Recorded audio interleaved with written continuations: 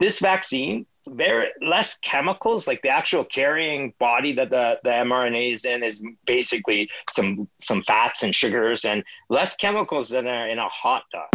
It's Two Fat Morons Save the World. Good afternoon, everybody. I'm Terry. He's Dave. Say hello, Dave. Hey! And we're joined again by the illustrious JW, Jeremy. Say hello, Jeremy. Hello, Jeremy. Illustrious. That's man, a new I word. We're going to call you That's J-Dub. That's the word today. Is it J-Dub now?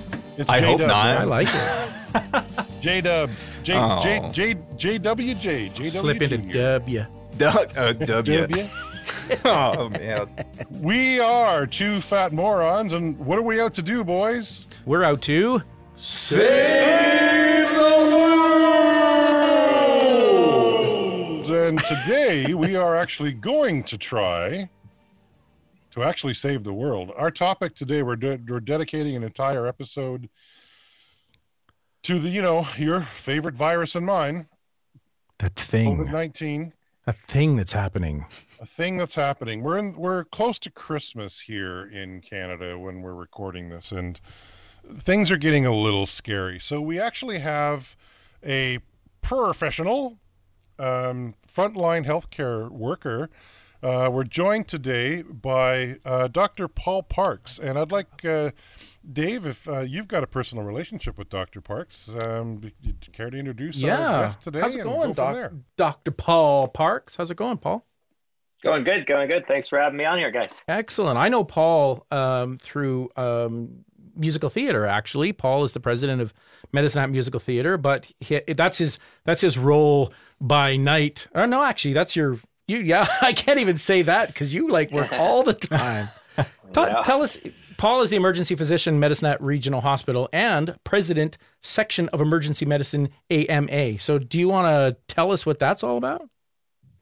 By my professional training is in emergency medicine. So I've trained and worked in Alberta actually for almost 20 years now in emergency medicine.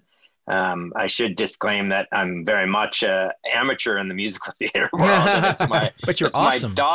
It's my daughters who are the ones that actually have real talent. But so I worked in Alberta for 20 years. I was up at the U of A for a long time, and now I've been down in Medicine Hat for good 11 years now. And then that provincially, I am the lead for the section of emergency medicine. So I do have that perspective of what's going on for the full province regarding emergency medicine as well. And I got to say, you're rocking the wicked stash too. Rocking the It's wicked.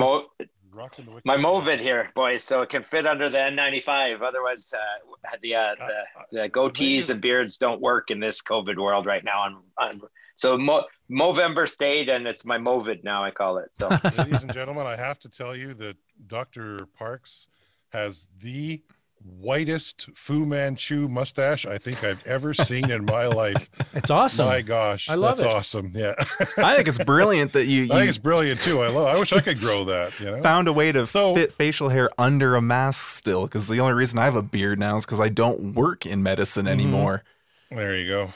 and So- it's weird too. I just say that I forget I have it because I have a mask on 90% of the time. So Yeah, there- anyway, exactly. so that's 95. probably why I'm allowed.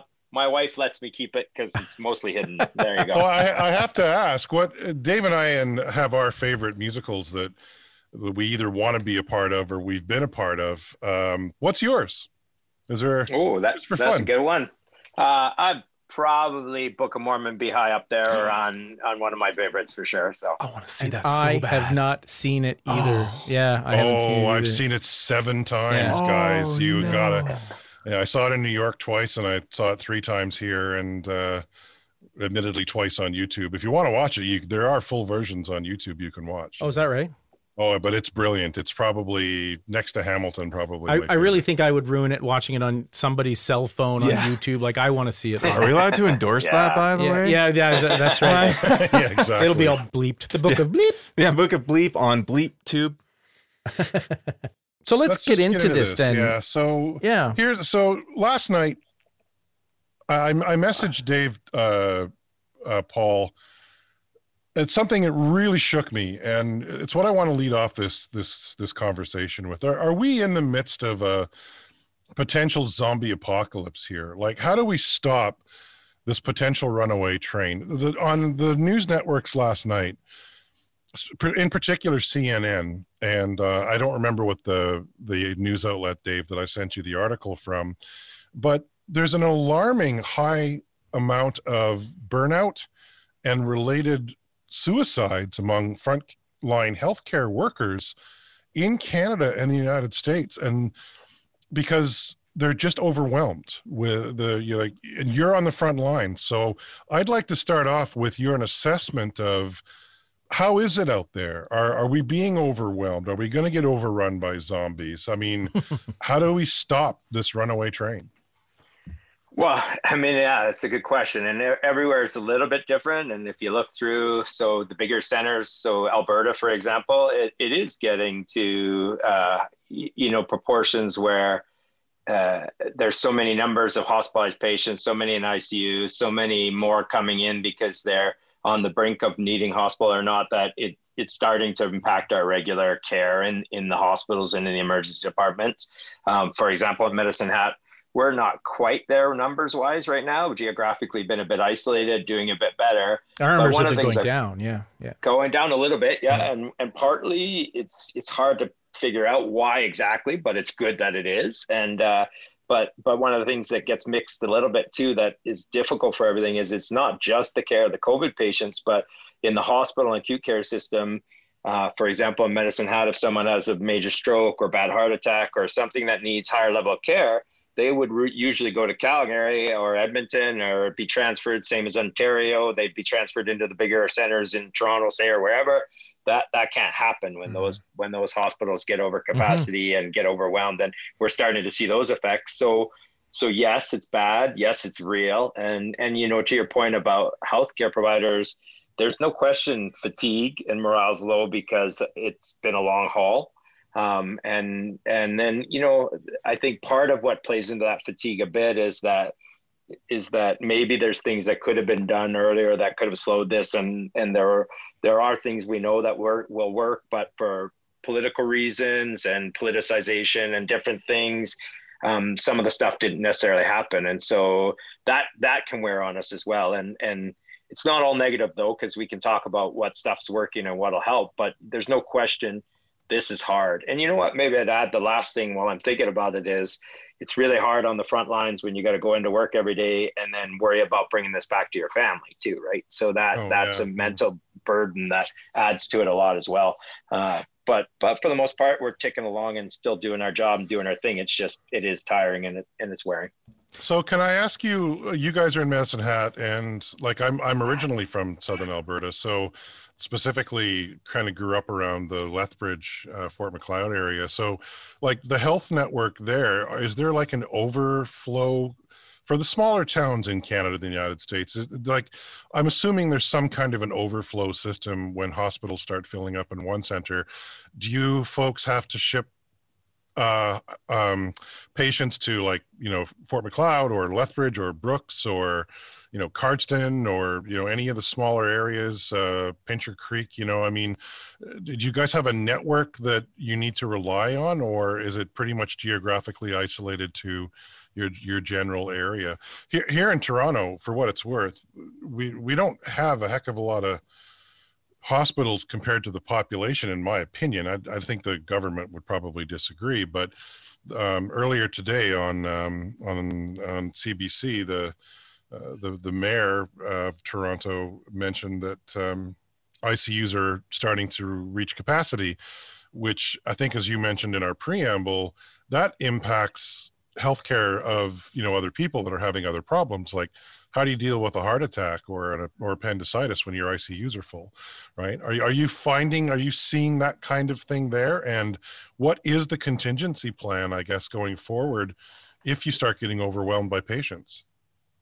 Well, and so yes, the key thing, one of the things that's a bit different in Alberta, which is a benefit and sometimes a negative, is we have Alberta Health Services. So that's the entire province is governed under the same body for healthcare. So they're in the works of that kind of exactly. We're getting close to, for example, our ICU in Medicine Hat, the one in Lethbridge, aren't as overwhelmed as Edmonton and Calgary is. So as they are. So there's some discussion now. Do we take some of the less sick patients from those cities and bring them to our ICUs, for example? Or do we not bring COVID patients, but bring post-op patients or other type of things? And all of that's in the works right now. And as numbers increase and as that capacity gets increased. And the one thing I would really stress for the lay people out there that may not, sometimes you get confusing things where they say, you know what, there's 120 patients in ICUs, but there's 250 beds. So you guys got tons of space and lots of room to grow. What gets missed in there is our capacity in our healthcare system in all the provinces to a varying degree. It's always at 99 to 105%. So all of these COVID cases and all these numbers you're seeing that get at, they're on top of an overflowing kind of system. So, and so that redistribution is an issue.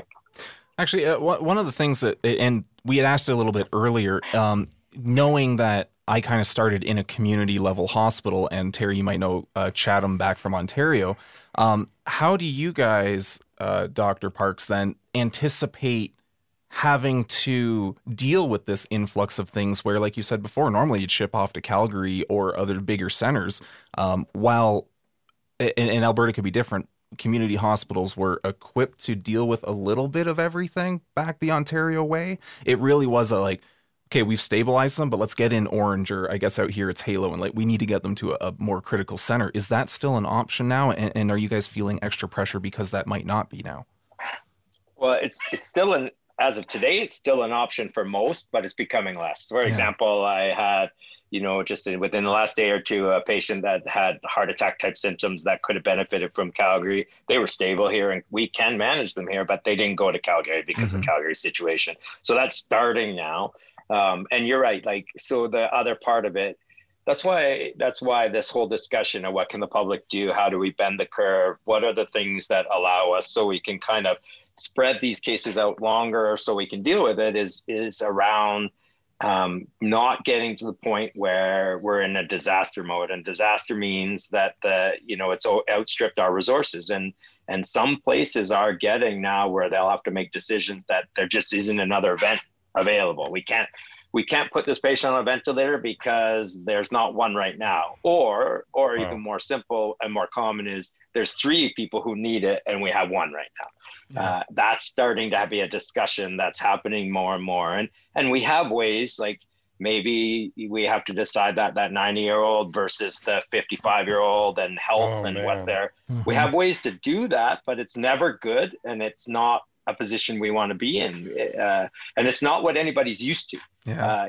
It's very rare in our Canadian healthcare system that we can't do what would be base routine care or even higher level of care, that we're not able to do it because of resource issues. Oh man, there's respect level I have for that. I couldn't look a family in the face and tell them that, their family member we just don't have the was space, next in. We don't have the space. You're right, guys. The system, the ecosystem that we built up is so fragile that it can't handle adversity. Like it works great when it's working with average numbers, but once you push through a little bit more traffic, then it starts to fall down and it starts to crumble in on itself. Well, and like Paul had said earlier, we still have all the other normal stuff. And this is something that I was discussing early on in this pandemic. And like you said, there maybe we did things early or did things wrong, but what do you do in this situation? But people are still getting into car accidents. Heart attacks are still happening. Diabetics are still going keto acidotic. Mm-hmm. And now we have a global pandemic on top of that stuff, which was already pushing some of them to the limits. And I mean, while I only have a limited experience, I am so grateful, and my heart goes out to any of my peers who are still in the hospital, because man, it's hard right now to deal with all that stuff. Mm-hmm. What you said, keto asa what now? Paul knows what that is. I get a little excited, and then the dictionary expands a little bit once I start getting into that passionate discussion. See, what is Jeremy doing on a podcast called Two Fat Morons, right? And a smart guy, and Paul. Yeah. I keep getting invited. Maybe. Still in the title, Dave. Still in the title. It's still in the title. That's right. So is there, and here's the thing. I mean, that's alarming to me, guys, because that's Medicine Hat. That's not Toronto. That's not Montreal. That's not Vancouver. And as bad as Toronto is, Montreal is worse. As bad as Montreal is, New York, Chicago, Los Angeles, Washington are way worse, right? Well, this is scary. And it's not even just, the population centers. Like when I look at the numbers of current numbers as of today, we're looking at, Quebec and Ontario with the most population in our country at 17,000 roughly each. And yet Alberta has 20,000 and, half the population of active cases right now. Yeah. And on a per capita basis, that is terrible. It's huge. That is terrible. It's huge. So, I mean... Oh, absolutely. We're one of the worst in the world when we go just per capita. Yeah. So it's bad. It's scary. I mean, the only thing that makes us a bit better is the States. A lot of them are way worse. But well, I mean, that's we're about it, though, in the rest of the world. Right? They're having a 9/11 every day type numbers every day. Yeah. That's deaths too. So Yeah, that's and I wonder in a large part if that has something to do with our numbers too, because I mean, let's face it, Alberta is a very conservative province. We had talked about this before the show.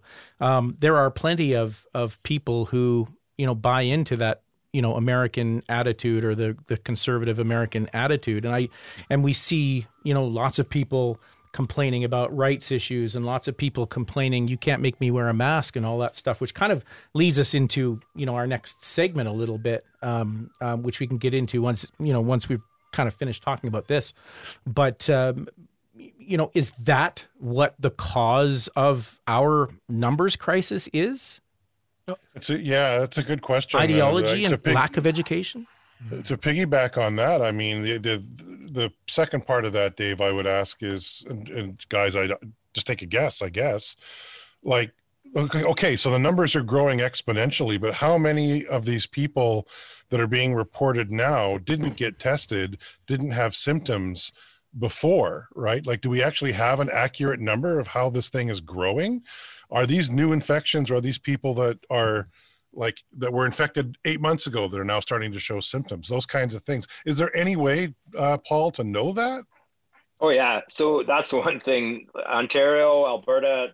So, a big trouble that we have is this whole idea that anybody can be an expert on this stuff, and that anyone with an opinion can say, well, here, I looked at this and this is the truth of it or whatever. But no, we actually have a very good, so our data around testing, for example, our testing is all capturing right now acute tests. It's positives because they're acutely ill, certain things like that. So our actual data is very robust, and it actually paints pictures that are quite clear of what things are going to look like. And one of the problems that everybody, in simplest terms, the lags, when you get a positive test, it's usually about a week to 2 weeks before someone might need hospital. And then it's usually about 3 weeks to 4 weeks before you see they die, if they're going to die from that positive test.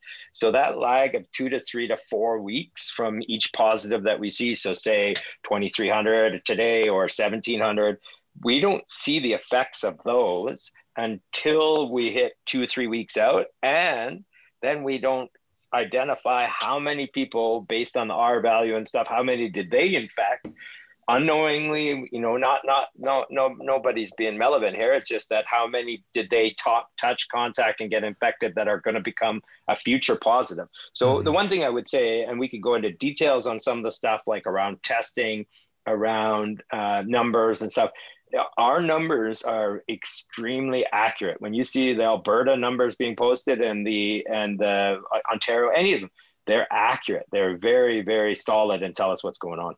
So one of the things that I'm just going to ask a question, just for the sake of, I suppose, the naysayer in me, but what do you think would be an accurate representation? Because you do say that the numbers are accurate, and it's my field. I love medicine, so I'm going to give it the benefit of the doubt. But what do you think would be a good estimation of an untested number? I mean, if our numbers are really accurate, that's fine. But if we're dealing with, say, people who don't know they have it yet, like what is our test numbers versus our maybe unknown infections? If you just had to like ballpark a guess, well, what is the error percentage? Yeah, that's that. Thank you. That is the better discussion or question. And that's a hard one. So that one is a hard one, but you can give a ballpark. Most of them put it in a neighborhood that you might be 10 to 1. positives, and that there's 10 other positives out there. And that varies depending on the R. Varies, so the R is how effective, how many people are infected. If R's 1, that means the positives infected one other, and it goes on like that. But the biggest thing is going to be, depending on where you are in how the wave is coming, and where we are right now in Canada, I would say it's probably fair to say that that number of 10 to 1 is probably reasonable.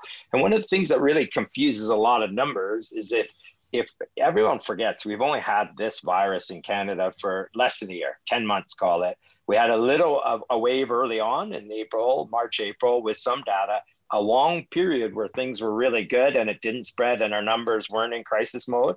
And then now this second wave, that's a real wave and really big. And so if you look at it over the 10 months, it dilutes out a lot of stuff, and it makes this hard to really say, okay, what's real in these numbers? Mm-hmm. But when you look at it and say the second wave compared to the first wave, and you can really flush out the data and get better information. So a number of 10 to 1 would be very reasonable now, but in the summer, that wouldn't have been a fair estimation, mm-hmm. right? So that's where it gets hard to give you those solid numbers, right? Yeah, and I just want to point out, earlier on in, when all this was starting and our numbers were okay, I don't know about anybody else, but there was a lot of outrage on these ethical dilemmas that Italy was facing. They had to make these decisions on who's getting ventilated and who's not. And a lot of people are like, oh, that's terrible. We can never let it get to that. And to your own admission, we're starting to get to that point. And it's such a, I don't want to say shame. It's unfortunate that we've let it get to this point through some of the misinformation and all these, like you said, armchair and everyday experts out there that I don't even know. I'm at a loss for words a lot of the times when discussing COVID, because we're starting to get to these points that we said we'd never get to. Especially when you think about people who are, comparing COVID to the flu. And, the flu numbers are way worse. And Dr. Dina Henshaw, Alberta's top doc, came out the other day and said, we've had more COVID deaths than the last 10 years of flu deaths combined in Alberta. Yeah. So, no one can use that flu excuse anymore.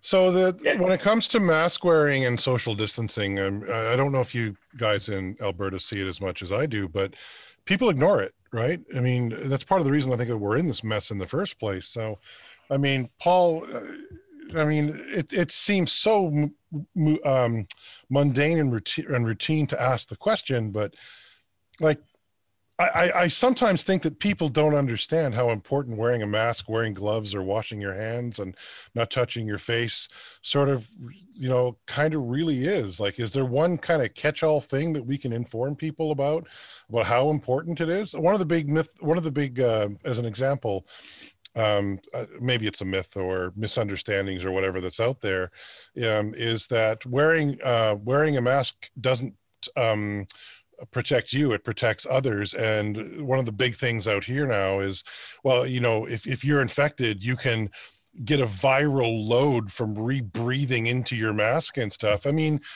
what are some of those misconceptions that we can clear up, because I don't know what to tell those people. Yeah. So you know what? So a couple things. One thing I should lay out there that's important to remember is that I actually think probably maybe 80% of Canadians, minimum 80%, if not higher, are kind of trying to do the right thing or want to do the right thing, and are want to be guided and follow. And sometimes it's even flipping that, a percentage of those don't want to be the only person outside wearing a mask when no one else is. So if everyone's wearing a mask, it's way easier for them to be like, oh, I don't want to be the person not wearing a mask, and so on. But I would say, lots of Canadians want to do the right thing at 80% easy. And then there's problems around some of the myths and some of the confusion. And so what I can tell you is, first thing first that I've learned now more and more to say is that, so I'm a scientist. I believe in science. I think where we are, science has basically led to everything we have in this world right now. Everything. And science it's a process. Like it's actually, you can reproduce it, you can do it. People can say, this is what I did. And then scientists across the world can reproduce it. I believe in science. And so one of the things I say more and more now is, listen, I'm just a simple emerge doc in the front line. Sure, I have lots of disaster medicine experience, infectious disease experience, and I'm the person that's going to treat the sickest of the sickest COVID patients when they come see me in the emerge. But I've started to default a little bit more saying, we got to stop like just listening to one expert out there's opinion. And we have to say, what is the consensus, like the expert consensus of all of these collective scientific bodies? What are they saying and telling us after they've had hundreds of scientists and doctors study the data, study the literature, WHO, the World Health Organization, CDC, Public Health Canada, Alberta Health Services, 80 other international big gigantic scientific bodies have come out and said 100% social distancing will decrease this, 100% that wearing a mask will decrease the amount of transmission. The confusion things, hand washing, simple things like hand washing, minimizing contact, there's no real debate as to whether those things are positive or going to help us. It's like, the example I use sometimes is the one person that says masks are going to kill you. It's kind of like you always read those, that, 1 in 1,000 dentists disagrees. Like they don't think brushing your teeth is a good idea. Yeah. And the other 999 dentists are like, no, brushing your teeth is going to help your teeth and your health, right? So only 80%, Paul? Or you're saying that? I'm saying 80% are like not even that they want to do the right thing and follow. The other 20%, I would say, I'm making up numbers. Maybe there's 5-10% that are hardcore, like, no, my liberties are, I don't want to be told what to do, or I want to figure this out myself and figure out, I don't know what those numbers are. But I do think 80-90% of Canadians, they kind of want to do the right thing, but they're getting confused or mixed in messages. And so the best example I'll give you is the mask. So there's really no debate that the mask decreases transmission, meaning if I have the virus, I go out in public, whether I know it or not, I cough less, my cough doesn't get spread around, those particles don't go around. Lots and lots of robust, excellent evidence that decreases me spreading it. Some of the questions, like the big famous Dan mask study that they did in Denmark, that looked at, does it help me if I'm not infected and other people are around? And people really confuse this. And what's even more frustrating is when you actually read the article that they published in the annals, they actually prefaced it at the start saying, listen, we don't want people to confuse this study saying that masks don't work because we're worried people are going to misinterpret it. Their study showed that it actually decreases transmission, but they didn't look for that. They weren't studying that question. So they couldn't say that definitively. And then the only question they were looking at is there evidence, scientific research evidence saying that does wearing a mask decrease the risk that I might get infected by 50% or more? Their study said, well, we couldn't really find that, but we think the number's like 20 to 40%, but we found it works. And the one last piece that's really, really important that gets missed in that study is that was done in Denmark when they were having cases, but nobody else in the community was wearing masks. They randomized 3,000 people to wear masks, 3,000 people to not wear a mask, and nobody else in the society was wearing masks. So it wasn't a scenario where 80-90% of the public out there at a minimum were wearing masks, and then they studied it. They even admit that too, that's not what this study was about. So it's just the perfect example of some expert out there goes and says, Dan mask COVID-19 studies showed masks aren't helpful. And then you got tons of people out there that just either are confused or intentionally latch onto that and mistake it. So and maybe I rambled a bit there, but that's a key why it's such a vital thing, right? 10% of people are hardcore, Dave. So I know how we can save the world. How's that? Right? Well, Dr. Paul is a scientist and a doctor, right? Yeah. So he has access to databases where we can find where these people live and hunt them down. Yeah, but force them to put a mask on their face. You know what? That's just going to make them double down more. You can't do that. They're going to know that it's government control. Databases, like I saw a meme the other day, and it was a doctor talking to a patient, and it said, "Unfortunately, we've done everything we can for you. We've exhausted all of our resources. We need to send you to a real medical facility, so we're sending you to the comments section." Exactly. Right? Yes, I saw that. And what that's saying is we have hundreds of thousands, if not more, millions of doctors in this country, and all they do is sit on Facebook all day and tell people what the deal is. And that's part of the problem, is the misinformation. Wow. And the fact that, Paul, I have a ton of respect for you, but I know you have an agenda. Okay, I know you're towing some line and you're being paid to say all of this stuff, but there's no way that anything you're saying is true today. And of course I'm being facetious, but of course. All right. So, okay, I guess my question is, and I saw this even in my practice for a while, of Dr. Google walking into my office, taking many different shapes and forms and ages, but Dr. Google was there very frequently. I love science too. I think the scientific method is a very misunderstood in the modern culture of having an idea and then trying to prove it wrong, not prove yourself correct. But not a lot of people want to have the time to, okay, I've got to look at this study and this one and this one and this one and cross-reference them, then come to my own intellectual conclusion. I think no one has time for that. I'm doing air quotes right now, but that's what actual information gathering is. Is there any shortcut that people can maybe go to, or any one singular resource that it's at least like, I only want to read one page, but what is the most unbiased section of information, I guess, that you can get to? Oh man, that's a loaded question. I know it's a loaded question, but I can guarantee, and someone who listens to this is going to go like, yeah, but I have my one source and I read my one source and it says this, but that's not how it should work. But that's a problem with data vetting or content vetting, I suppose. Yeah. So well, and the other part is that you got to watch, because what are they selling you, right? Like, so what is there's a lot out there that, like I get that, people will send me this or that and say, hey, what do you think about this? Because this is exactly opposite of what all the doctors are saying, and it seems legit, right?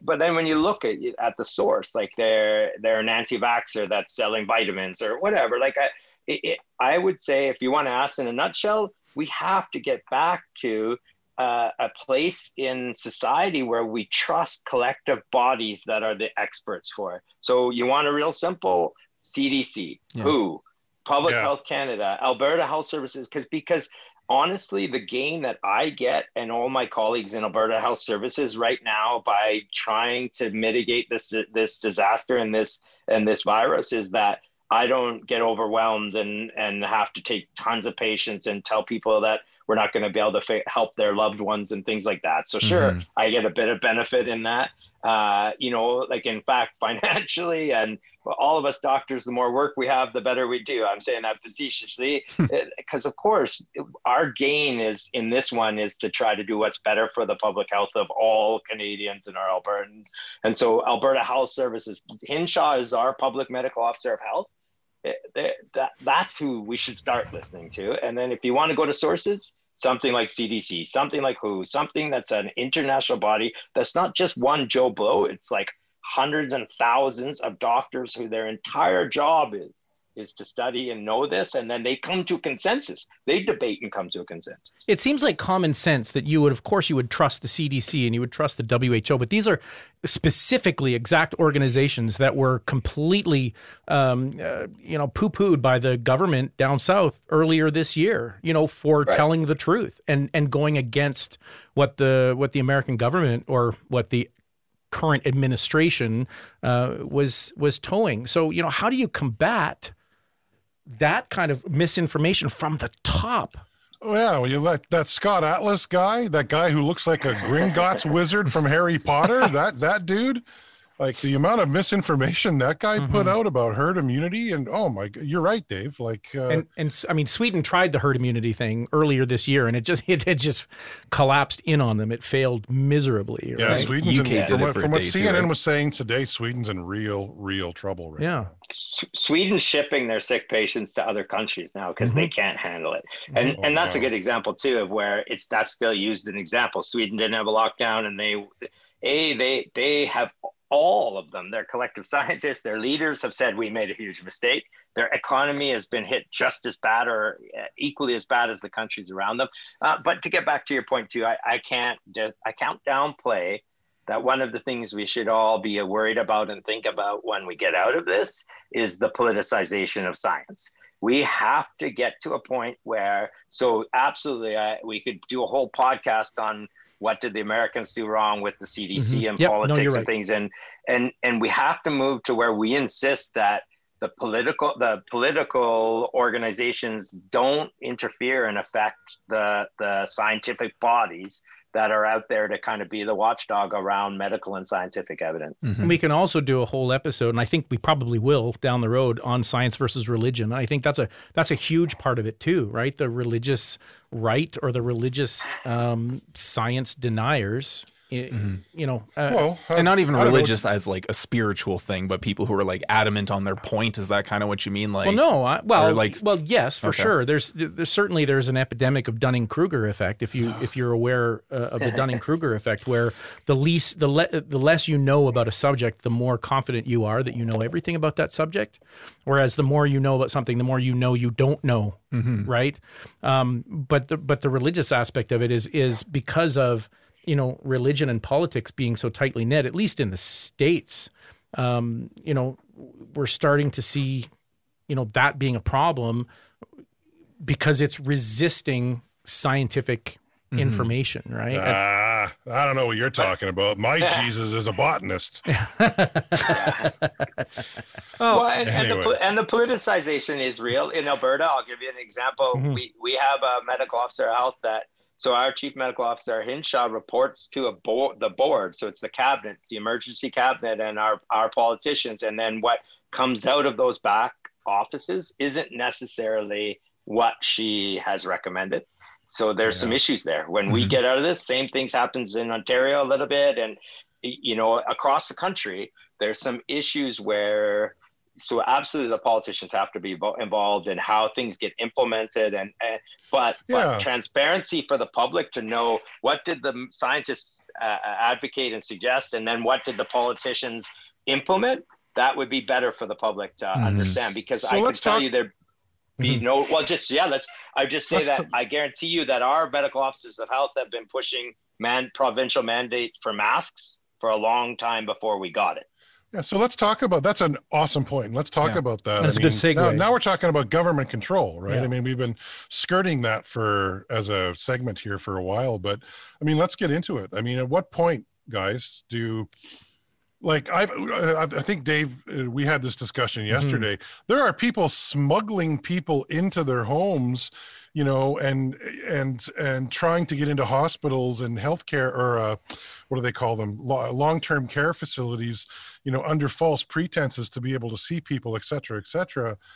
I mean, at what point do we start like shipping people onto remote islands in order to enforce lockdowns?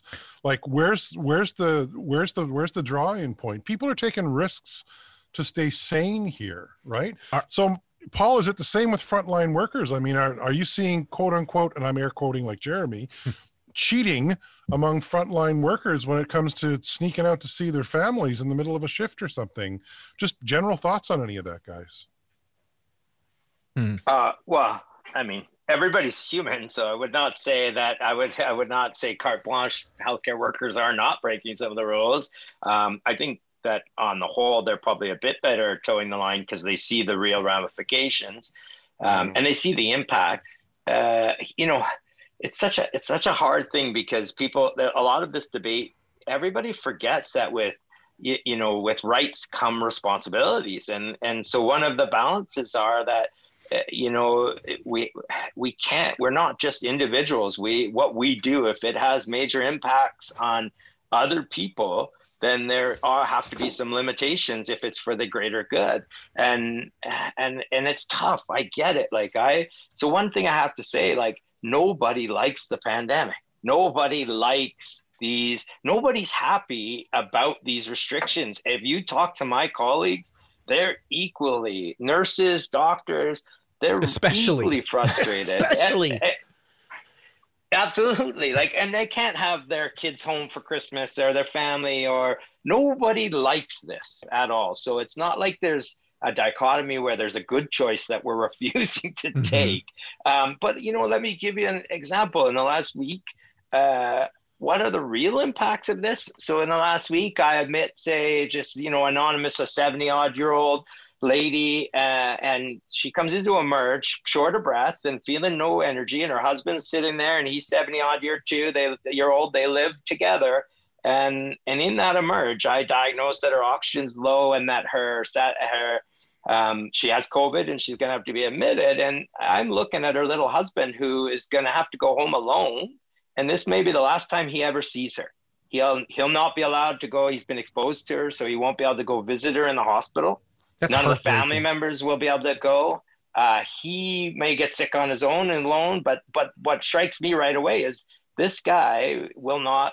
This might have been the last time he's going to actually ever physically touch or say, be in the same room as his wife. She might recover too, so let's hope that happens. But on the flip is that's what happens when we don't do our part, when we don't have a large number of people trying to do small, minimal things to try to make it better for everybody. And just to finish that, nobody cares about that if it's not their family. Well, that's not the right way. Very few people don't care about that situation if it's not their family or their loved ones. But as soon as this touches you and your family, you see how bad and how hard and how difficult this illness is. And most reflect really quickly saying, man, if I could have done things to minimize this a bit more, I would have done my part more. And that's a huge reality check, eh? If there's anything that anybody in our audience or us three guys take out of this conversation, it's that reality check. Yeah. If anybody hasn't been personally affected yet, take that story to heart. It might be an anonymous person as you're hearing this show right now, but that could be your grandparents. That could be your great grandparents. Like this is what I lose the ability to see is just thinking that and extrapolating those stories and going, well, what if that was my family? I don't want that to happen. I couldn't imagine if one of my loved ones was in there. And just take a second and think about that for a second. I mean, one of the things that I hear on social media all the time when you're talking about that is, oh, you're just being a sheep. I hate that word. Oh, sheeple. Sheeple. We're being sheeple.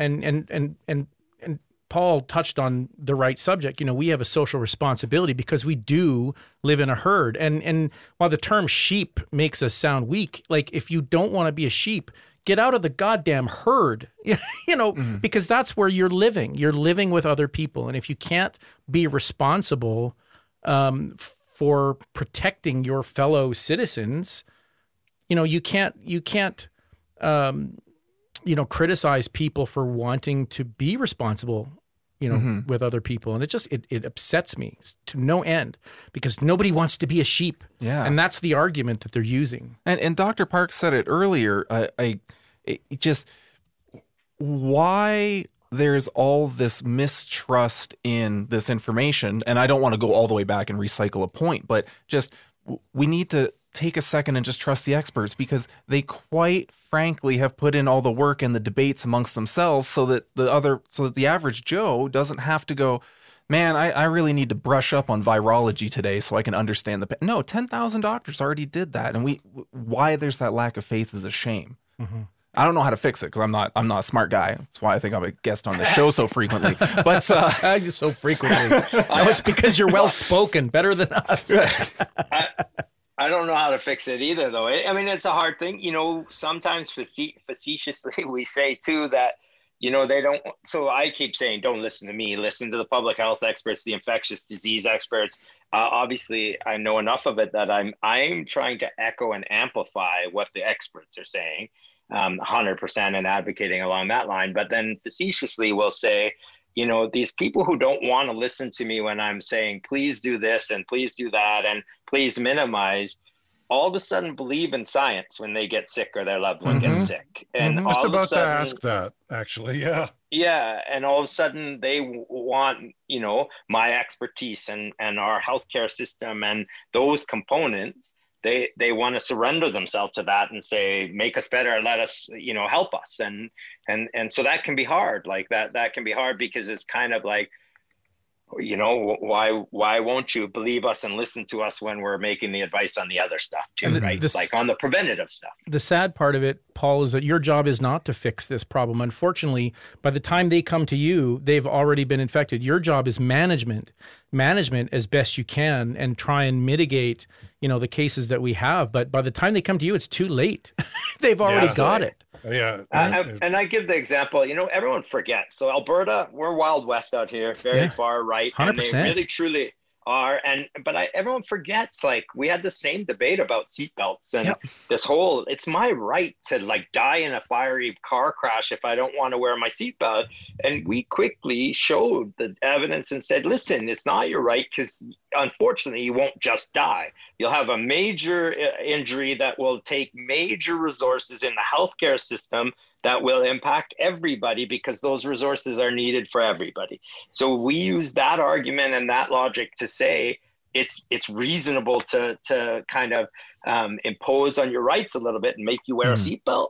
That analogy, people have grown used to it. People get it. People understand. And that is exactly comparable to, say, masks and asking people not to go out. And one of these things is what we're asking: do this for a shorter period of time until we can get vaccines and things get better. This may not be forever, kind of thing. The comparative piece that I come up with, and I'm sure that we're all old enough to remember this, but if I use the term, make sure you wear a condom, would you know what I'm talking about? I'm old enough to remember when a lot of people got infected with HIV in the 80s and the 90s. Mm-hmm. And that was a pandemic too. And if I'm not mistaken, correct me if I'm wrong, Paul, but I've read recently that AIDS, HIV is considered the worst pandemic in human history to this point in time, simply because of the devastation and the amount of death and infections that are worldwide. There's nothing even close to it, right? And so my point is, my God, like we've learned how to manage that 30 years later, so it's not quite so fatal, right? But it seems that we've forgotten that lesson with this one. Do you understand what I'm trying to say? Like, we should have learned from HIV maybe 20, 30 years ago, and now we're sort of facing something that's actually potentially worse. You know what I'm saying? Like when someone comes, I guess I sort of lost my train of thought about what my question was, but if anybody else has similar kind of ideas. Well, what I was going to say, and I need to undo the fact that I just called myself a pseudo moron maybe 2 minutes ago, so I'm going to use a big word here. You bring up a good point with the seatbelts and how important something like prophylaxis is in mitigating the burden on the system. How much easier is it to just wear this little leather strap or whatever it's made out of? See, that's how little I know. Hold on. Prophylactis leather strap? Yes. This is moving into a different direction. Yeah, that's next week. Stay tuned.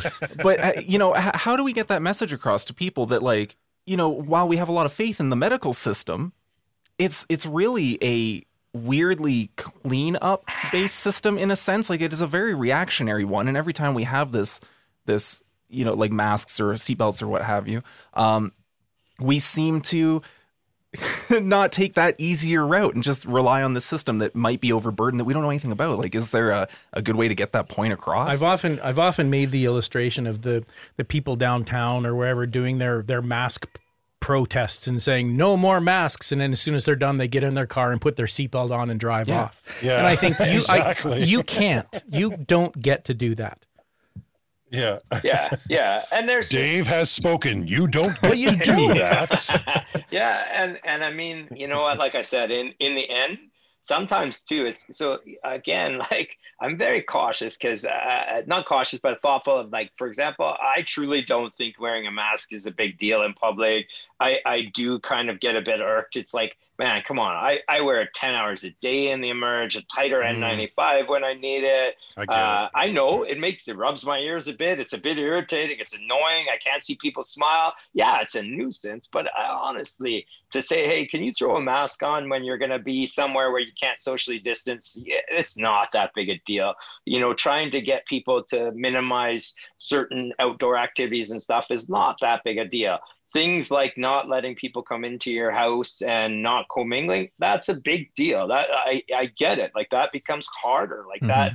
And that's hard for teenagers, 16 to, it's hard, but again, there's good reasons why we're asking. But that's where the numbers are coming. That's where the numbers are coming from. Yes. I'm certain that's where the numbers are coming from, because I mean, even, our province, came down with the restrictions a couple of weeks ago saying, no social gatherings, masks inside, all this stuff. And they said, hair salons are closed, but we know that that's not where the cases are coming from. The cases are coming from house parties and get-togethers and Thanksgiving and all this stuff. And that's why, it being Christmas time, people either they don't do it or they have to smuggle people into their house for Christmas or whatever.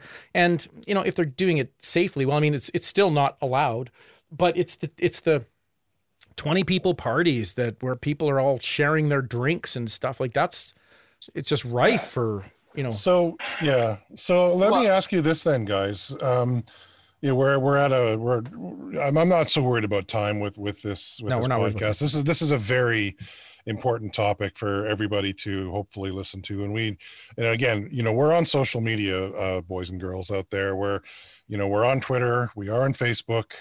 Dave, I believe we're on other social media platforms and other sort of platforms. Write to us, and if you have questions for Dr. Paul, we'd like to, I'm pretty sure safe to say we're probably going to have, him back to do more follow-ups on this as this COVID situation kind of progresses. If he ever wants to come back on the show. If he ever wants to come back, yeah. The word moron's getting thrown around a lot. So let me make it really clear. Dr. Paul, please come back and talk to us. Please. For sure. Let's talk about vaccines, though, because there's a huge misunderstanding, a lot of misinformation about vaccines. Now, can you tell us before we go in? Sure. It needs to be said that the vaccine is around the corner, and it's actually they're actually starting to deliver these vaccines now, and this is a turning point, but it's not the end of the problem. And I think, there's either the two beliefs, and we'll get into some more of the myths, but the two beliefs right now are either, it's the end of the problem. So once I have my vaccine, I can go off and be irresponsible, or it's not going to work anyway, and it'll probably kill me, so I'm not going to get it anyway. So, Yeah, well, on top of that too, Dave, there's a lot of people out here that's saying, I'm going to wait and see what the side effects are, or, I have a penicillin allergy, or I have an egg allergy, and they're saying they're not going to get it because they've had bad anaphylactic reactions. All of that stuff is all part of this whole discussion, right? But can you, Paul, can you sort of tell our listeners, I mean, what is the difference between this, and there's a huge difference between a regular inoculation and this messenger RNA type system, which is, and correct me if I'm wrong, it's pretty revolutionary. It's pretty cool science, right? Oh, absolutely. So, yeah. So in fact, we're talking about, we don't want all this to be downer and that. Let me just go back to an earlier point you said and talk about why we should be optimistic and why things are positive. Is that you use the analogy of the HIV and AIDS epidemic, and that's it was a huge pandemic and really a tough thing. But if you think in the terms of the scope of science, it took us a couple of years to 4 or 5 years to figure out that sneaky little virus and what it was. It took us, more years to figure out some of the meds. We still don't have a good vaccine for it. We spent 30 odd years of science slowly plodding through that to try to figure it out and get things figured out. Right. People have to understand that, honestly, the scientific and medical community of the world has basically done all that in about a year here. We figured out the virus. We figured out a lot of things, how it spread, what we did. Sure, there were certain things we didn't totally get right, and we kind of readjusted and figured things out. And also in the last 10 months, we've figured out medically in the Emerge and ICU what treatments work and what don't, and what's a good way to do it. And now all of a sudden too, within 10 to 12 months, we have a working vaccine. So everybody should just take a moment to really think how unbelievably positive and amazing that is. That's a huge point, Doc. That's I never even thought about that, but you're absolutely right. I mean, the speed at which this was done. Dave and I did talk about that a couple of episodes ago about how astounding, it seemed that things were coming together, and that's a really good point because, I mean, I don't think we've still kicked HIV. Like I think you said, I don't believe there is a treatment, right? It's not a cure. Yeah. Not a cure. Thank you, Dave. Not a cure. Okay, so for sure. But this question kills me to ask. Is there any danger on this quick turnaround of a vaccine? Because like you said, usually it takes years and years in testing and developing. And I know without a doubt someone somewhere is saying right now this turnaround is too quick. It was forced through. There was coercion. I mean, this is Operation Warp Speed, right? Yeah. So I can say that this is, yes, moon landing, warp speed, amazing. But confidently, so key couple pieces that are really important to understand is so that this virus is kind of a very unique one in using that mRNA. And one of the things that's very different that everyone has to hear like loud and clear right away is you are not getting injected by the virus. So this say vaccine, that again? Please say you that are again. not getting injected with the virus. You will not get the virus and it can infect you. Slow clap. So, and the key thing about that is that that's how some of our other our vaccines work and used to work. And they were attenuated or they were parts of the vaccine, or those are different types of vaccines. This one, in a real simplified nutshell, you're getting injected with this message code that's RNA, and it basically tells your cells it gets incorporated and tells your regular cells in your body how to make these spike proteins. And these spike proteins are the spike proteins. Everyone's seen that beautiful little corona, the circle with all the spikes on it, those spikes are what helps the virus get into your cells and infect you and basically make you sick. And so your body gets taught how to make those spikes. So a small amount of those spikes get released out, and then your body's immune system sees them and forms immunity. And the first vaccine you get, depending on all the vaccines, the first one you get gives you that kind of teaches your cells and starts to make it. And then you spend a couple of weeks getting a little bit of an immune response. And then that second vaccine in about 3 to 4 weeks is it's kind of like a booster kind of thing where it's basically, here's another dose of this kind of to teach your body that, okay, there's way more of this now. We have to mount a big immune response to basically get really good immunity to That's get why ready. The 2 doses, right? Is that what that is? Exactly. Mm-hmm. Yeah. So first one is to make the spikes and get a little bit of a one. And the second one is kind of like to make more spikes to give you a boost. So you have a good, robust, basically an army of immune cells to go out there and fight the infection if you get hit by it. And to answer your question, what's different, this type of vaccine has been used before, so it's not brand new. And this technology has been used a lot, but using it in this fashion really quickly for this virus is what's new. But one of the beautiful things about this is the safety profile of doing this is well known from a bunch of other medical stuff that uses this, that it's probably the safest way you can make a vaccine. Mm-hmm. And it is the safest way you can make a vaccine. I have 2 related questions then, Doc. So with other types of virus like this, will this vaccine then be transportable to other similar kinds of coronaviruses? Will it actually prevent other kinds of future?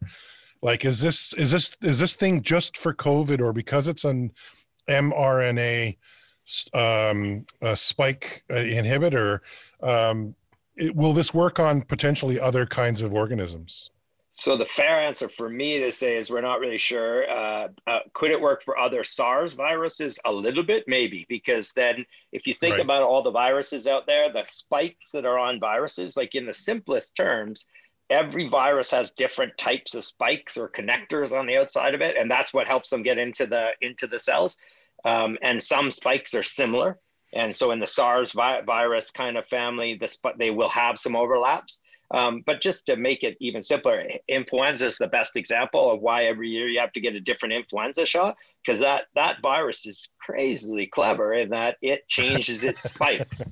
It changes its outside spikes every year by a little bit, and there's genetics. I'm simplifying, but what it does is it makes different spikes, and so you need to get refreshed of a vaccine for those specific spikes. So in a nutshell, this will be very, very, very good for this specific SARS virus. And there might be a little bit of protection for other SARS viruses, but it wouldn't help with influenza, for example. So my second part of that then is, what do you say to anti-vaxxers who say, oh, my kid's going to get autism, or I'm going to get this, I'm going to get that? Like, what is your professional response to those people? Because there's a lot of them. Like, and I'm not just talking about the U.S. I'm sure all of us know at least one person who's a so-called quote unquote anti-vaxxer. What do you say to those guys? So full stop. I won't even hesitate. Is start trusting and believing in science again. And the scientific body is 100% clear about autism, for example. There's no debate. Like, that's not even, in fact, the person that kind of helped go through that was a study that was bad, went to jail for basically falsifying data. Like, there's no debate about autism. It's not even there. And then any of the other kind of debates that go around vaccination in general and stuff, that's a whole other talk that we could have. And part of that is going to, I guess the simpler terms is how much do you want to carry on with these societal restrictions for a long time and not be able to travel and not be able to do kind of return to a degree to normalcy versus hanging on to some really ill-informed beliefs about vaccines. And I'll just leave it at that, because this vaccine has very less chemicals. Like, the actual carrying body that the mRNA is in is basically some fats and sugars, and less chemicals than are in a hot dog. Like, I'm not joking that these people that are not really wanting to vaccinate their kids will feed their kids beans and wieners and hot dogs every day. And there's way less chemicals and negative effects in this vaccine. So it becomes sometimes illogical, I'd say.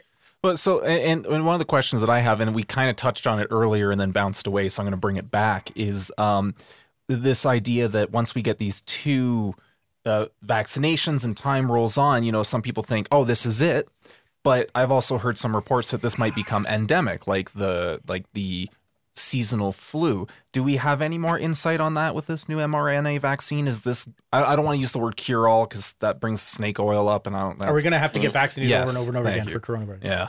So to be really fair on that one, we're not sure yet. Yeah. So I think, and that's honestly where it's, you don't want to say definitively yes one way and then be like, oh no, it looks like to be are we going to need boosters or things like we have with influenza? Maybe. Mm-hmm. But on the flip side, is the evidence and science pretty strong that as many people getting this vaccine as possible, plus whatever little bit of herd immunity we have from the people who have been infected, and allow that to dampen down so this doesn't go wildfire across an entire population that's never seen it. 100% that's going to be beneficial. May there be little subtle mutations, or may there be that we need to get boosters every year like influenza? That quite possible. And to be honest, that would be one where I think anybody that's even like a virology or a vaccine expert would say it's a little early for us to be able to give you any of that evidence on that one. Really? So let me ask you this, guys. Let's throw this open to Dr. Paul, but also we talked about this before a little bit, guys, but like, what's the impact for people that are already infected for this vaccine, right? Like, that's number one. And then once you are vaccinated, are we going to go to a police state kind of a situation where you're not going to be able to even go to a museum or pick up groceries unless you have a vaccination card? Show me your papers. Kind? I mean, what level of draconian measures should we expect and accept in order to, successfully combat this, this pandemic? Companies like Ticketmaster. Ticketmaster are already implementing systems whereby you can buy a ticket to an event, but you won't get that ticket until you've proven that you've had a vaccine or that you're inoculated or you're, or whatever. But, how far is that going to go? Right. And so to answer the first question, really simple, no, because it's not a virus. It's the mRNA. If you've been infected or have the infection and get vaccinated, it won't really change anything at all. So that's not even worth really kind of worrying about. Okay. On the flip side, though, that whole government societal, that's where some of the discussion needs to open up. Is that like if if our capacity, so a lot of the, like Alberta, for example, 100% Kenny, our premier, didn't want to do any restrictions unless it forced to. And I can tell you the proof's in the pudding. The fact that he implemented these restrictions and what he did is because the objective data for how our healthcare system is, how bad it is and how bad it could be, forced him to. Like, he does not politically or ideologically want to implement any restrictions, and he was forced to. And to give that decision a little bit of credibility, I mean, the numbers have come down a little bit. Well, it works, and we know it works. It's working. And we haven't seen, and that's the thing, the lag and stuff. But we know that these social distancing, masking, and decreasing interaction in public and mingling works. It's just that, how long do you have to do that for? And can you actually really truly do that for 5 years or a year or no, like that? And that's going to be now exactly where society has to be. How much do you value that return to normalcy versus the rights of letting a bunch of people not get vaccinated, for example? And I think this better, excuse me, some of the better first steps you might see would be employers. So employers are probably legally by legislation, they can restrict people from working if they don't have specific vaccinations and stuff. And so you'll probably see that'll be one. You can't return back to work or public spaces by your employer. Travel would be probably a fair one. Countries probably won't let you into it if you don't have the vaccine. And that's some fair. of those that, some that's of those fair. that would be like a luxury, right? So you mentioned starts. So you mentioned Jason Kenney. That's your premier, right? Yes. Correct. So I have to share this because it was brilliant. I saw a meme, a South Park meme yesterday that said, "Albertans elected Kenney, you bastards." Exactly. I thought that was pretty, that was actually pretty brilliant. So, on Tapper last night, was it Tapper? No, it was Cuomo. It was Cuomo. Yeah. Sorry, yes. I made that mistake last night too. I'm a moron, Dave. It's in the title. It's in the title. How does the virus, how do I say this? So it's seeming like you can get this again, it's like any of the other sort of infectious kind of diseases like colds and flus. It seems like people can be reinfected, but on Cuomo last night, he was speaking to a frontline care worker nurse in Indiana, I believe, who said that she is seeing that the second wave of fatal infections and really, really nasty, debilitating infections is easily triple or quadruple what it was in the first wave. So are we seeing that here in Canada, or are you guys seeing that in Alberta too? Is this thing growing exponentially? And to the virus discussion, how long is it going to take before it actually starts making a difference in cutting that down? The vaccine, you mean? So most people are probably, it depends on how many get vaccinated. The fact that it's a multi-vaccination is going to cause some delays, right? And that's one of the myths, is that even if you get vaccinated, I get vaccinated right away, I can go mingle and do whatever I want right away immediately. No, that's not going to happen. It's going to take you're going to probably look at the next couple of months that it takes that, go through January, February, and into March, more and more getting vaccinated, starts to warm up so we can do stuff more outside. And then we can start to kind of see that we have enough immunity and enough of the population vaccinated that we can start to return back to kind of normal stuff. That'd be the best guess that you're going to see. That whole thing about the second wave, you have to be careful because, it's one of these things where infectivity, how fast and easy it spreads is we do see some evidence over the year it's getting more infective, but it's actually not getting more lethal. In fact, in the simplest terms, a virus doesn't want to mutate into being more lethal. A virus wants to mutate into being really effective, so it can go everywhere and stay everywhere, but it actually doesn't want to be lethal. It wants to stay in the host and why would it want reproduce. to? Why would it want to kill the host? It wants to crash doesn't on your want to kill couch, out. not burn the house down. Yeah, exactly. It's an accident. It doesn't think that it's in a human, right? I believe I've heard that's what someone said. I've seen the Alien movies. I don't think that one's wanting to keep anybody alive. So we were talking. It kind of leads into the next sort of thing about myths, right? And every once in a while we play we'll do sort of a quote unquote trivia kind of a thing, but let's just do a myth or no myth thing and sort of go in order here. We have a list of of common things that have been heard, said, printed, disseminated on social media. Things like, and I'll start, things like this one. The vaccine was rushed, so it's probably really not safe. It's probably not tested properly. True, is that a myth or is that a no myth? So it's rushed, but it's a myth. It's tested very, very well, and it's actually, the evidence is impressive how safe it is. Mm-hmm. Well, and we kind of covered on that a little bit earlier too. I'm not gonna lie. It was rushed, and in terms of 100% sped up and accelerated, and a lot of money and time and effort and expertise was put into making this vaccine.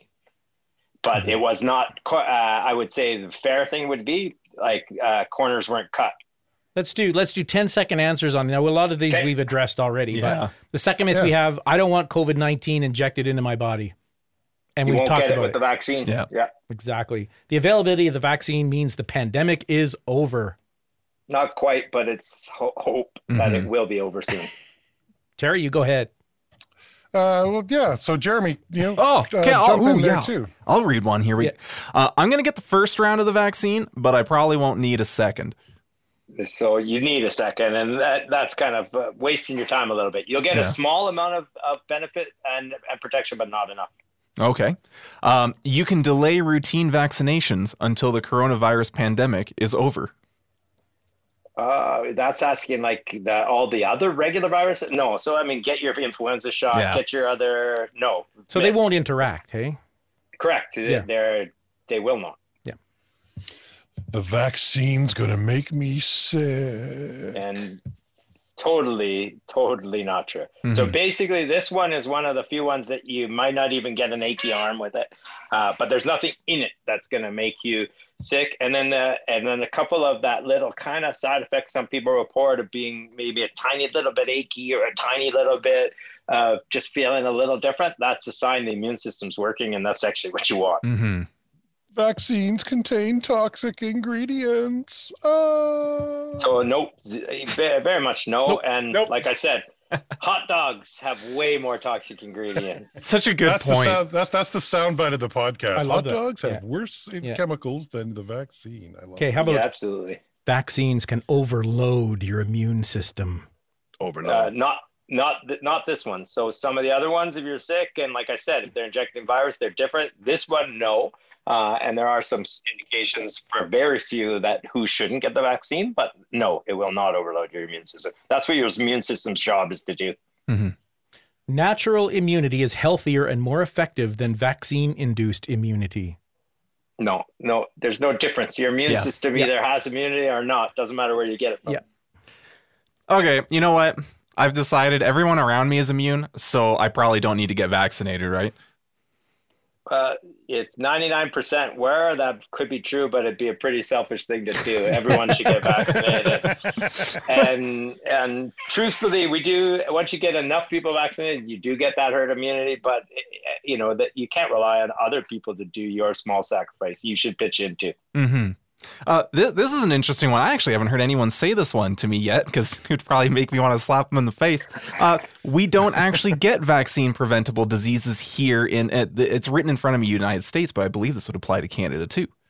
So that is beyond a myth. In fact, if anybody wants to, honestly, so there are so many vaccine preventable illnesses that I unfortunately regularly see in my everyday work that it's frustrating and sad. But just quick answer, we've had measles outbreaks. Measles that's are insane. totally preventable with a vaccine. Yeah. Polio and rubella are coming back, man. Yeah. And honestly, the people there, I read a really amazing quote of someone that was older that was brought to tears by this vaccine that's brought for COVID, because they could remember their mother crying when the polio vaccine came out, because it meant that their kids could go out to the pools and the playgrounds again, because they were in the middle of a polio epidemic. Wow, that's a huge statement. So the last two here are the flu vaccine protects you against COVID-19. Wrong. Absolutely not.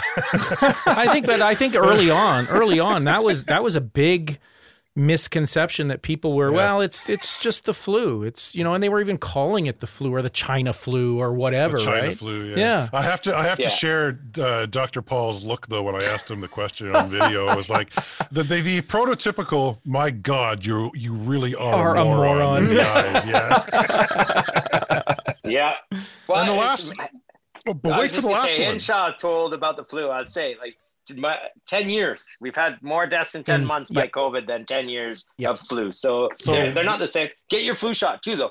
Everybody should get the flu shot. So the last one, we're going to get the Dr. Paul Parks certified moronic stare of death on this one for sure. Ready for it? Bill Gates and vaccines are going to be used to microchip people. Nanobots. It's insane. But you know what? It's not only is it insane, truthfully insane, that what's in that thing is a little small bit of mRNA and, like I said, a little bit of fats and a little bit of sugars. But I'll tell you that Bill Gates, if they could truly figure out how to do that, they'd be pretty bored seeing me go from my house to my emerge department to my house. I know mRNA was developed by Boston Dynamics, so you can't tell me.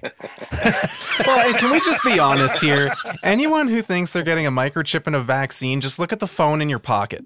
No, you don't need to be microchipped, man. But they're talking about these little nanobots, right? Ooh, that go Grey into goo.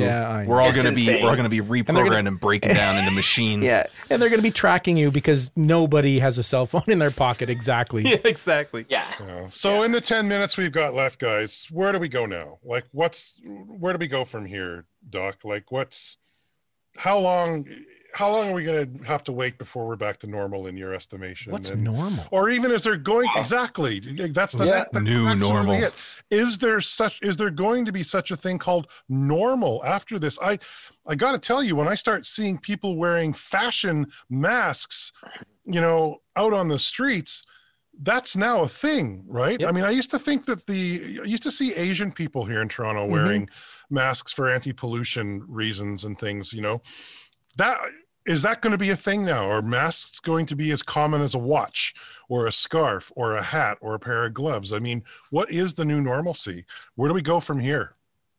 So I hope not is the easy answer, but I think we'll probably have some new baselines of we've all learned, I think, now in a year of how bad an infectious disease can be. So maybe we'll all wash our hands more and maybe not touch our faces as much and things. And as we go down the road, But one analogy that I think, again, like a lot of the media and news and everything tends to focus on the outliers or the people who aren't, like anti-maskers that are X percent, if it's 10, 20, whatever. And they kind of forget that there's the 80% that are doing their part and are sacrificing. And I kind of think that one of the things in the next 3 to 6 months is we should really phrase this as like, it's that end push of sacrifice at the end of the World War II that they're asking the British and Canadians and everyone is like, don't give up now. If we give up now, then those Germans are going to win, right? Like keep sacrificing. We're so close. Keep doing those little sacrifices, wearing your masks, washing your hands, minimizing contact, and get your vaccine. And then in a couple of months, that'll be enough of a push that we'll get over this and we'll win. And then what it'll look like when all the kind of debris settles and we see what a return to normalcy be. There will be some things will be different, but it's hard to predict what. But I think we'll get better back to a new normal to a degree. So what's your personal protective equipment situation like where you are, Paul? Are you guys well supplied? Because I mean, Medicine Hat, I would think, would be a microcosm of what the rest of the world kind of looks like. And, I mean, how well stocked are you to continue to combat this thing? Well, Canada's doing fairly well. That's one of the things that I it's another positive. So did we put the brakes on a bit too fast and hard in March and April with all the governments locking down and everything we did in Canada? In Canada, with hindsight, maybe a tiny little bit we did go down a little bit too fast and too hard everywhere, maybe. Mm-hmm. But one of the things that bought us in the last 6 months, which cannot be underestimated, undervalued, is we were able to get tons of PPE and tons of medical equipment and a bunch of things that are now kind of situated us in the healthcare system in Alberta. And I think through most of Canada, because we've been sharing and everything, it's allowed us to be pretty prepared actually for this second wave. That is big, and that is kind of flooding us. We're doing okay. So the sacrifices everybody made over the last 6 months to get us to this point helped us a lot on that, actually. Yeah. So what about things like ventilators and blood donations and stuff? How does that kind of, fit in? Like, is there enough of a blood supply for normal surgeries, and is there enough ventilators, like even in your department? Is that a concern? So across all of Canada, your biggest concern that you're going to see related to COVID and all of the healthcare capacity is personnel. So that's our biggest concern. So you can see, like in Alberta, for example, they've talked about, a best example is, we have X number of ICU beds regularly, and they're like, well, we can triple that. We're ready to do field hospitals, and we have vents, and we're ready to do that. But who's going to staff it, right? So one of the things that's impacted us the most in the last 6 months is that almost all of our healthcare systems running at about 60 to 75% of its staffing levels.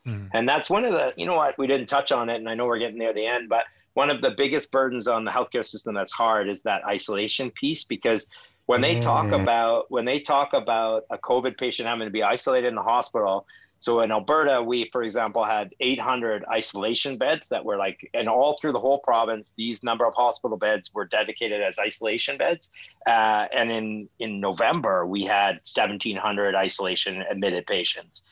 So those aren't all COVID. Those are people that have fever or have any kind of symptoms that could be COVID, so they have to be isolated. So, and then that spills into anybody that gets a cold or any illness or any healthcare workers, they can't work for 14 days until they're better or until they show that they don't have COVID and got better. So that the impact is all personnel. Our numbers on who's going to staff as we try to ramp up, as if things keep getting worse and worse and worse, our rate limiting step will be nurses, physicians, and healthcare workers. Yeah. Wow. That's sobering, hey? That's why we don't want to get to where our disaster mode, by simple definition, is the demand outstrips the resources. We're getting close in a lot of areas in Canada, and that's why we're asking, and that's why we're implementing and demanding, actually not even asking, but government are insisting that certain measures be done, because we're close. And so there's light at the end of the tunnel of that vaccine in those next 3 months or so. So you and your staff, how many hours a day are you guys actually putting in helping people? Well, and so that varies wherever you are, but that's one of the problems. That's where the fatigue in the healthcare, for example, and the nursing is one of the best components. That, so say you have your normal nursing lines, which were pretty stretched thin before this. Then all of a sudden you get a nurse that's out for 14 days. Other nurses are going to have to do double shifts and going to have to, or come on their days off. Same as physicians in the first wave.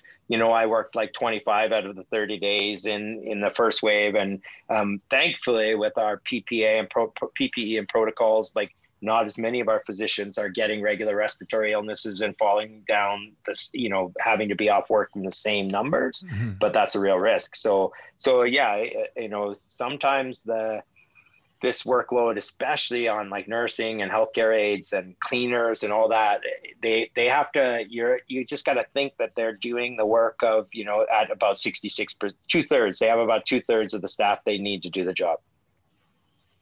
That's that. All of that is very positive news, Dave, Jeremy. I mean, man, I'm not going to lie. I was kind of depressed about going into this conversation because it's not a fun topic to talk about, but I got to tell you, this conversation's kind of brightened my spirits a little bit. I certainly know a lot more than I knew before. I'm not quite the moron that I was 90 minutes ago. Let's put it that way.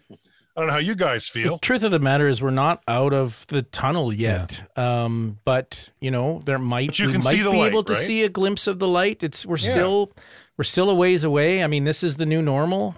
But science is getting us where it needs to get us, and Science. and it's people like Paul and people like the scientists that are helping us get there. There's a phrase that traditionally used to be reserved for military personnel, but I'll say it to you, Paul. Thank you for your service. Yeah. Yes. It gives me goosebumps to definitely. say that, but it's so important to recognize our frontline workers, to recognize our scientists and the people that, regardless of what you think or what you think the agenda is or all of that, are here to keep us alive.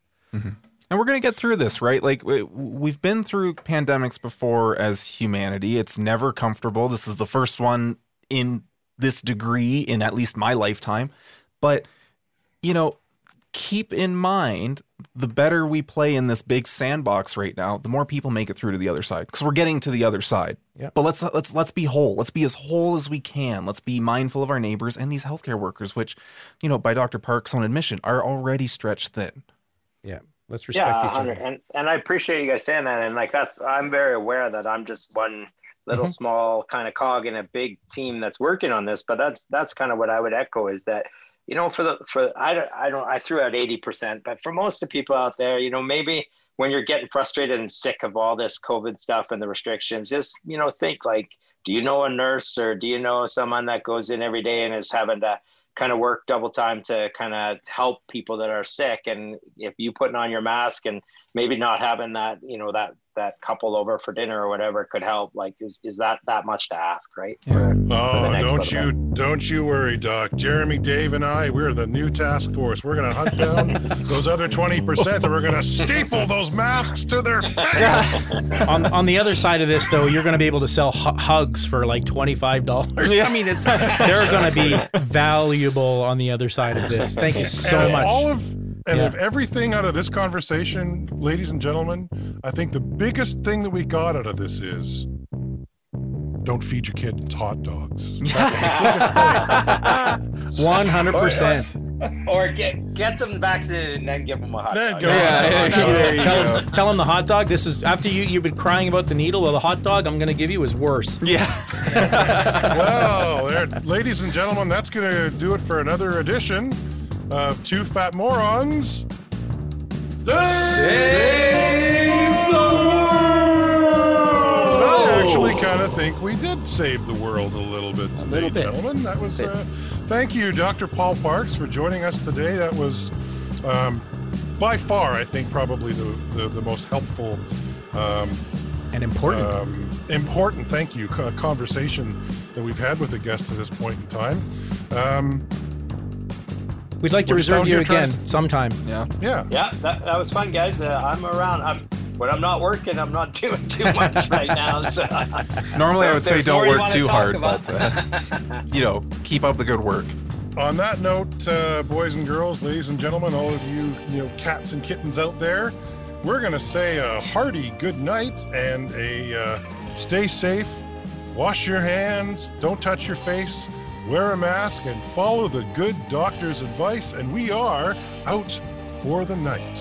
Have a good night, everyone. Good night, Dave. Take care. It's Two Fat Morons Save the World. The world is a messed up place, and they're gonna save it. Produced by Dave Cruikshank and Terry Nyhill. Music by Epidemic Sound. Two Fat Morons is a presentation of the Plugged In Media Network and is not intended to be taken seriously by anyone.